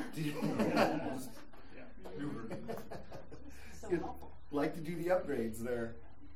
It's interesting, though, that he thought Paul was the only real apostle. Yeah. When it seems like modern people who are maybe more close to his beliefs would be like the opposite, where they're like, oh yeah, Paul, he was awful, you know. Yeah. We can't trust Paul. Yeah. That's a good observation. I think that happens a lot today. There's a pitting of Paul with who? Jesus. With Jesus. Yeah. Okay. You're getting ahead of me there, Dave. The more recent statement of I love Jesus, but I tolerate Paul. Oh man, yes. Who was that? Yeah. Are you pulling the Owen Strand? So Owen Strand, who's a professor at a Baptist strip mall seminary, they call it, but Baptist seminary. He's on a radio program that's based in the UK, right? It's that, I forget that guy's name. Anyway, and it's with an Episcopal priest or something like that. And the person that Owen Strand is debating is he's African American, and you can tell he's influenced by like Jane Cone and he's headlong into right liberation, black liberation theology. And anyways, the guy says, I love Jesus, or I worship Jesus, but I tolerate Paul. Which guy says that? Not Owen Strand, the other guy. Okay. But Owen Strand's face is now a GIF. Yeah. GIF. Yeah. It's not a GIF. It's not a GIF. I think whatever. Yeah. So he's saying that because he doesn't like Paul's teaching? He's saying yes, because he does. He loves Jesus. He tolerates Paul. So he's creating a. This is the new versions of Marcionism. Okay, we'll look at two ways that Marcionism really influences the church today. A hard distinction between the Old Testament and the New Testament, or the Old Testament God and the New Testament God, and then a questioning a little bit of the canonicity of the Bible. So those are the two legacies of Marcion. So I'll explain that here in a moment. But let me give you a summary. Here's a summary that historian Everett Ferguson says about Marcion. Marcion distinguished between the Creator and Redeemer gods. Judgment belongs to the Creator, and redemption to the Father, the unknown God before the coming of Christ. The Old Testament was the revelation of the Creator, the God of the Jews, who worked evils and was self-contradictory. Jesus Christ was not the Messiah predicted in the Old Testament, but a revelation of the God of love. Okay, so he wasn't the predicted Messiah of the Old Testament because he didn't want to have anything to do with the Old Testament. Instead, he was an entirely different deity who just revealed the love of God. Continuing on, this Christ was not born, but simply appeared. Remember, he had cut the birth narratives out. So he just wanted to appear. Maybe that had Gnostic origins because of the Christ just coming as one of the divine messengers from the Pleroma. He seemed to suffer, and he raised himself from the dead. The original disciples of Jesus had Judaized, so the Father called Paul to restore the true gospel, but his epistles were interpolated by Judaizers, so Marcion had to restore the true readings. Just like all cult leaders. Just like every cult leader, right? It's like, yeah, what do you got to do? Well, I'm going to start a rival church now. So, okay, so here's the hero. And like I said, there were lots of people who wrote against Marcion and condemned Marcion. Polycarp, I believe it was Polycarp, actually called Marcion the spawn of Satan. I think he actually called him that. But Tertullian wrote a book called Five Books Against Marcion, or sometimes it's just called Against Marcion. And it's a big book. I just printed out chapter 4, and it was 100 pages, or book 4, and it was 100 pages long. Tertullian, here's two quotes that Tertullian is most famous for. In his apology for Christians, he basically encourages, I forget the emperor or whoever he's talking to. He says, go ahead and keep mowing down Christians like you would mow the grass. He says, the blood of martyrs is the seed of the church. Probably heard that quote before, right? The blood of the martyrs is the seed of the church. The church is kind of an elliptical, but the idea is that's what he's referring to. In other words, the more that the Romans persecuted Christians, the more the church would grow. And I think that's true. You could see that in many places in the world. His second quote was, what has Athens to do with Jerusalem? And here he meant this was a kind of a protest of a reliance, an over-reliance on Greek philosophy as opposed to Christian and Jewish sources. Marcion's, that's Tertullian. Those quotes are Tertullian. Marcion's manuscript, so similar to from the Gnostic, the Gnostic books like the Gnostic Gospels, those kinds of things, that we didn't have records of those until the discovery of those in Egypt, the Nag Hammadi, right? Marcion's books were no, but it's similar to that. We didn't have them for a long time until they discovered those, the Gospel of Thomas and all of those Gnostic books in the Nag Hammadi. So for the only thing for a long period of time up until 1945, what we knew about the Gnostics were from the critics. The only thing that we know about Marcion to this day, we don't have any manuscripts of Marcion. We have Tertullian to thank that everything that we know about Marcion, what he wrote, comes from Tertullian quoting it and responding to it in his book. So Marcion's manuscripts don't exist, and we could piece together the bulk of what he was writing in Tertullian's against Marcion. And so Tertullian is to be thanked for squashing it. Squashing, yes. It's a very exhaustive. Just book 4 alone is where he just goes through the book of Luke to show how all of these are connected to the Old Testament and the Old Testament God. So Tertullian was really working to undermine at the fundamental level what Marcion was about. He didn't believe that the Old Testament God had anything to do with the New Testament God, and he only believed the only book authoritative was Luke. So Tertullian says, all right, I'm just going to go to Luke, and I will just show you from Luke's gospel all of your claims as being false. Just like Jesus with the Sadducees. Yes, exactly. So utilizing the ground that they're giving you. So, okay, is this the playing field you're going to have me operate from? That's fine. Well, we'll do that. So I'd love to get into Tertullian tonight, but that is, oh man, we only have 10 minutes left?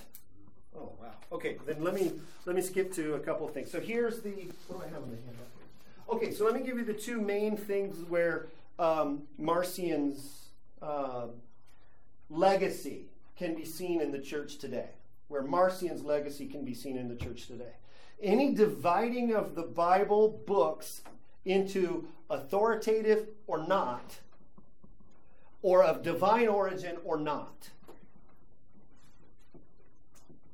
Okay? Any dividing of the Bible's books into authoritative and not authoritative, or of divine or not, is carrying on a Marcion legacy. Okay, so here you have Marcion, a human person who's attempting to discern for other people, this is Scripture and this isn't. Okay? Now it's going to get us to questions about the canon of Scripture, which we now definitely won't get into tonight. But we do have a canon of Scripture. There were other writings out there, like the Gospel of Thomas we saw, and then there were also the intertestamental books we saw, like 1st and 2nd Maccabees and those kinds of books. And those were in the Greek translation of the Old Testament. Why aren't they in the New Testament? How many of you have heard people say, well, we didn't know what was in the New Testament until the 4th century? Anybody heard that argument before? And it was a church council in the latter half of the 4th century that determined which books were Scripture and which weren't. Yeah. The reason for a large Marcion is to be credited largely for why that even had to happen. Because as it was practiced in the church, they knew which books were authoritative and what they would read from. They would read from the Hebrew Scriptures, and they would circulate copies of portions of the Gospels and Paul's letters and Peter's letters, and that would go on for decades. And they would consider all of those authoritative letters because they came from apostles. And so it wasn't like what many people today who make that argument say that in the 4th century the church decided that these are Scripture. That's not what happened. They were having to respond to movements like Marcion who were saying, no, only these are Scripture. And they'd have to say, no, we've always counted all of these as Scripture. There's a handful in there, like Hebrews, Revelation. There were some debates. But largely, they recognized the Gospels. No, we have held these as authoritative for all of these centuries. So it wasn't like the church is inventing that at that time. Does that make sense? Okay. So if you hear somebody today saying, well, we didn't really have an official New Testament until the 4th century. That's not true. Which council was that? Laodicea, I think. The Council of Laodicea, Laodicea, which was one of the churches in Revelation. So the Church of Laodicea in Revelation 3 in 363, I think. Maybe I have it here.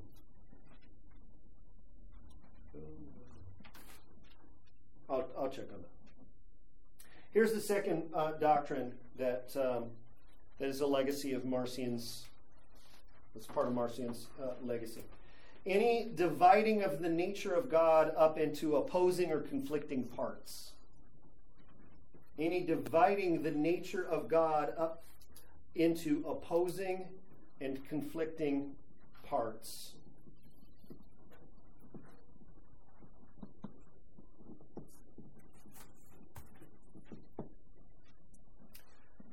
So let me give a couple of modern equivalents here, and if something springs to mind, just raise your hand and bring it up.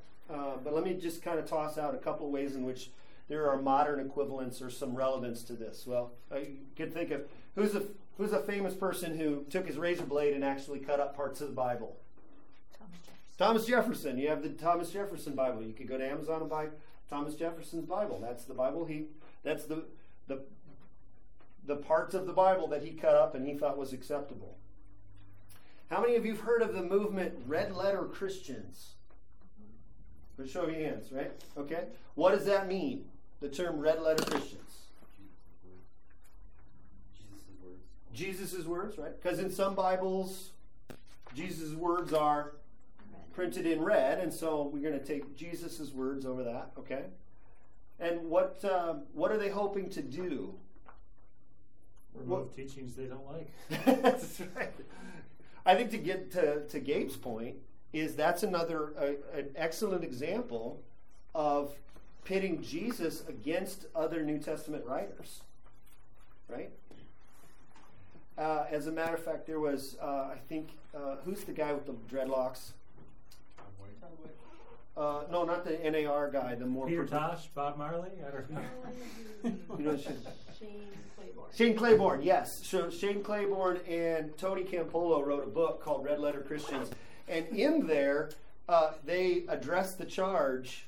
I was trying to find the exact quote. In there, they addressed the charge. Now, some of you think that we think that Jesus' words are more important. You're right. They basically say, yes, we do think Jesus' words are more important. How should we respond to that? Then you don't believe the Bible is inspired. Or Yeah. then you don't believe that all of it is inspired. You don't believe all of it is equally inspired, yeah. Maybe they believe some of it was inspired, but The Word was made flesh. Yeah. You'll meet the Word one day. You'd also have a hard time refuting Jesus' own words because he quotes the Old Testament frequently. So if we're trying to unhitch Jesus' words from the Old Testament, Jesus himself uses the Old Testament. So you can't. You used the word. I did. I've been looking for a place to throw that out. Yeah, you did. Yeah, that's a good point. I didn't put that in here, but that's excellent. Does anybody that sound familiar to anybody? Kind of pay attention to churchy related news. Andy Stanley, in a podcast or an interview one time, said that we really need to unhitch. We really feel like the Christian church really needs to unhitch from the Old Testament. Or was it in a sermon? I think it was a sermon. I think it was in a sermon, yeah. So he said that we really need to unhitch from the Old Testament. Who is Andy Stanley? He pastors... Pastors in my church down in Texas. Or no, Atlanta. Atlanta. Yeah, Atlanta area.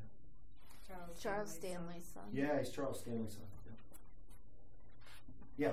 Another popular Bill Johnsonism is we don't worship God the Father, God the Son, and God the Holy Bible. Whoa. We worship the Holy Spirit. The Bible is just ink on paper, and people can use it as however they will. All right, somebody turn to 2 Timothy. We got to get to that. Infallibility. 3:16 and 17. Yeah, so we got to get to that. Should not stand very close to those people. Yeah. They're gonna be struck Lightning down. bolts. Yeah. run out of the bathhouse like Cerinthus is in. The enemy of the truth is within. Okay, I have it if you want.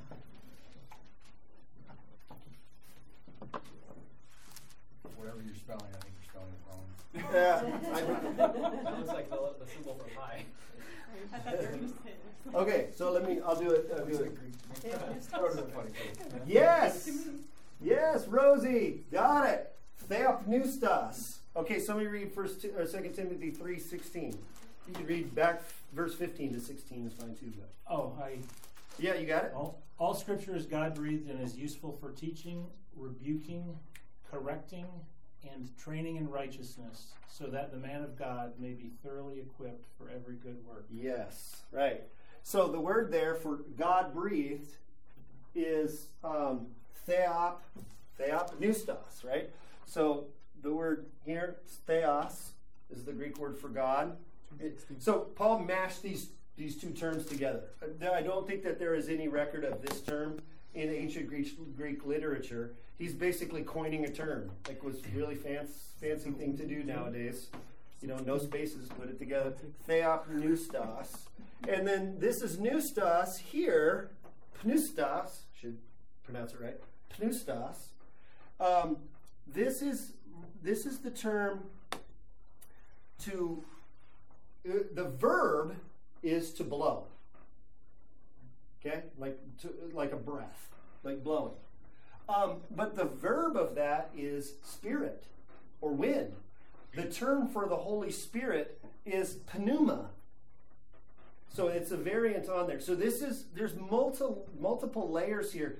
Did God just breathe out the scriptures, or is there some embedded in here the idea that God the Spirit is the author? If you could put it on a person of the Trinity, that's the author of Scripture, you would say the Spirit, because we saw this in, was it 1 Peter? 1 Peter chapter 5.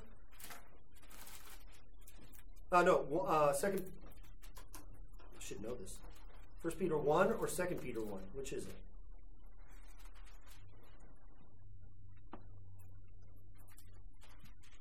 First Peter.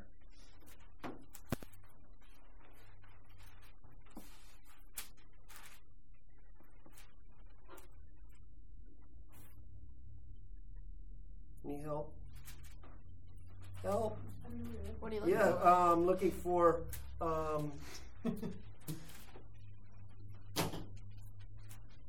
Yeah, give me a second here. Give me search terms. Give me search terms.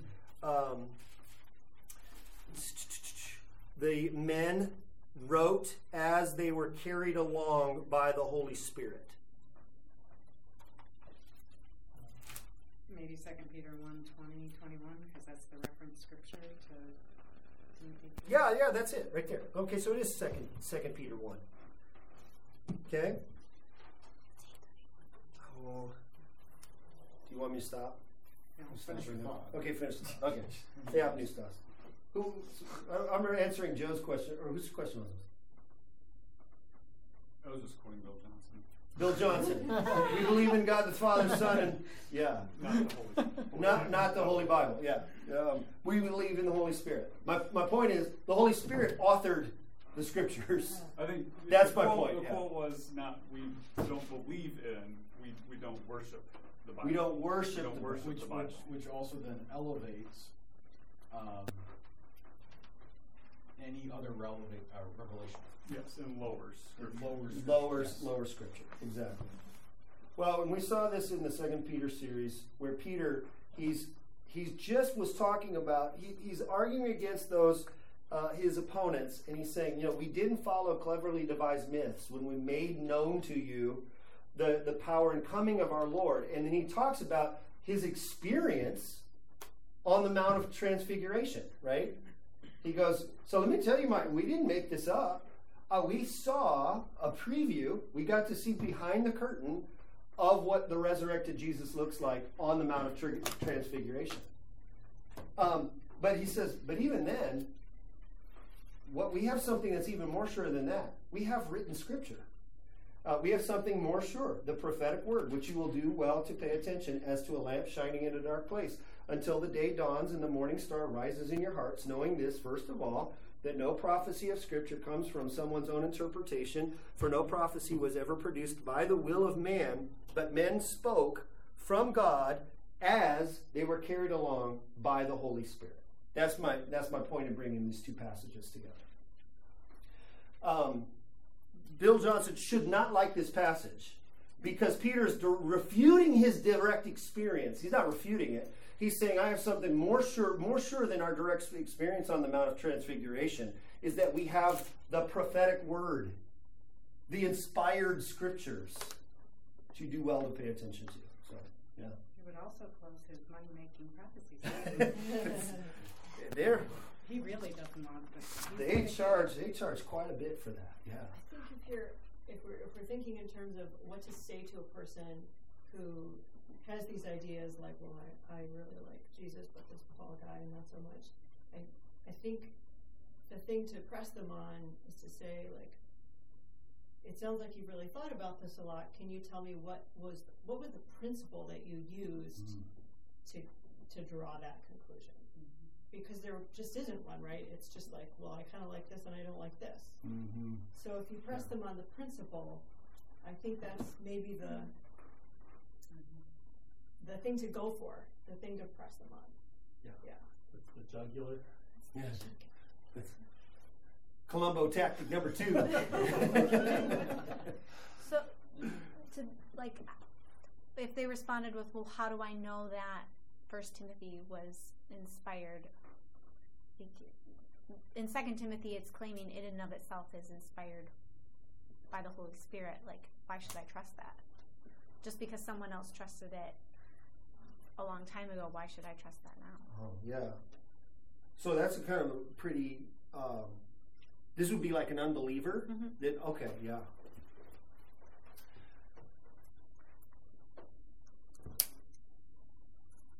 Do you want me to answer that? No, because I really have to go put my kids to bed. It's 8:35. I know, and I really do have to go. I have to go with their boys. Yeah. But Okay, so let me write that question down. We'll come back. to become, yeah, thank you. Okay. Say that question again. So this is from an unbeliever, and they're basically saying, well, how do I know?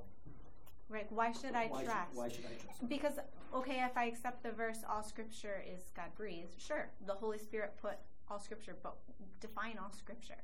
Like, how do I know that Genesis is considered scripture? Yeah. I think maybe the Old Testament's a little easier for me to answer that, but like New Testament and letters specifically, I've heard come under attack as to, well, that was just a letter to a church that's not applicable to us today. Why is that scripture? Yeah. Okay. Yeah. That's a great question. Can we do like we did this week and revisit? We'll come back to that very question at the beginning next week, briefly. Next time it will be briefly. You guys don't believe me, do you? It's like Boy Who Cried Wolf. Okay. Great question. That's a great question because that does get to the issue of the canon of Scripture. How did we get to what we consider to be our books of the Bible? Now, from an unbeliever, they still might be like, well, how do I know this is of God? Yeah. So okay. So let me pray, and then we'll go. Heavenly Father, we're grateful tonight for your truth.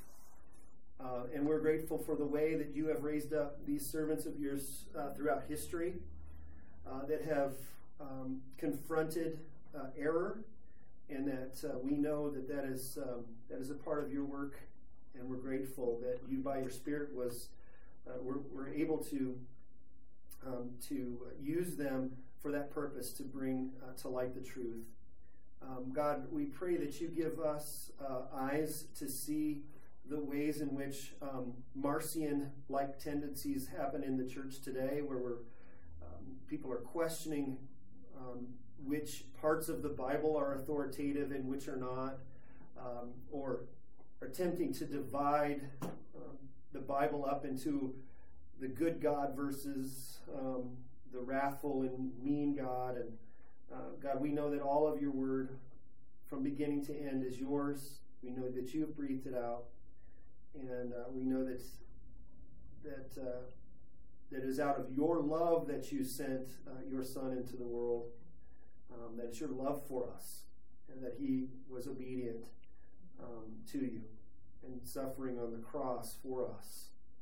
And we thank you that you have sent the Counselor of the Holy Spirit to be in us and to dwell us, and that he guides us and comforts us and leads us into all truth. And God, we pray that he will continue to do that ministry, and in the ways in which we think through these challenges and the ways in which we can confront the false ideas that are around us today. So we ask that you would give us the strength, the courage, and the conviction to do so, so that we'd be obedient to you and bring glory to your name. It's in the name of your Son we pray. Amen.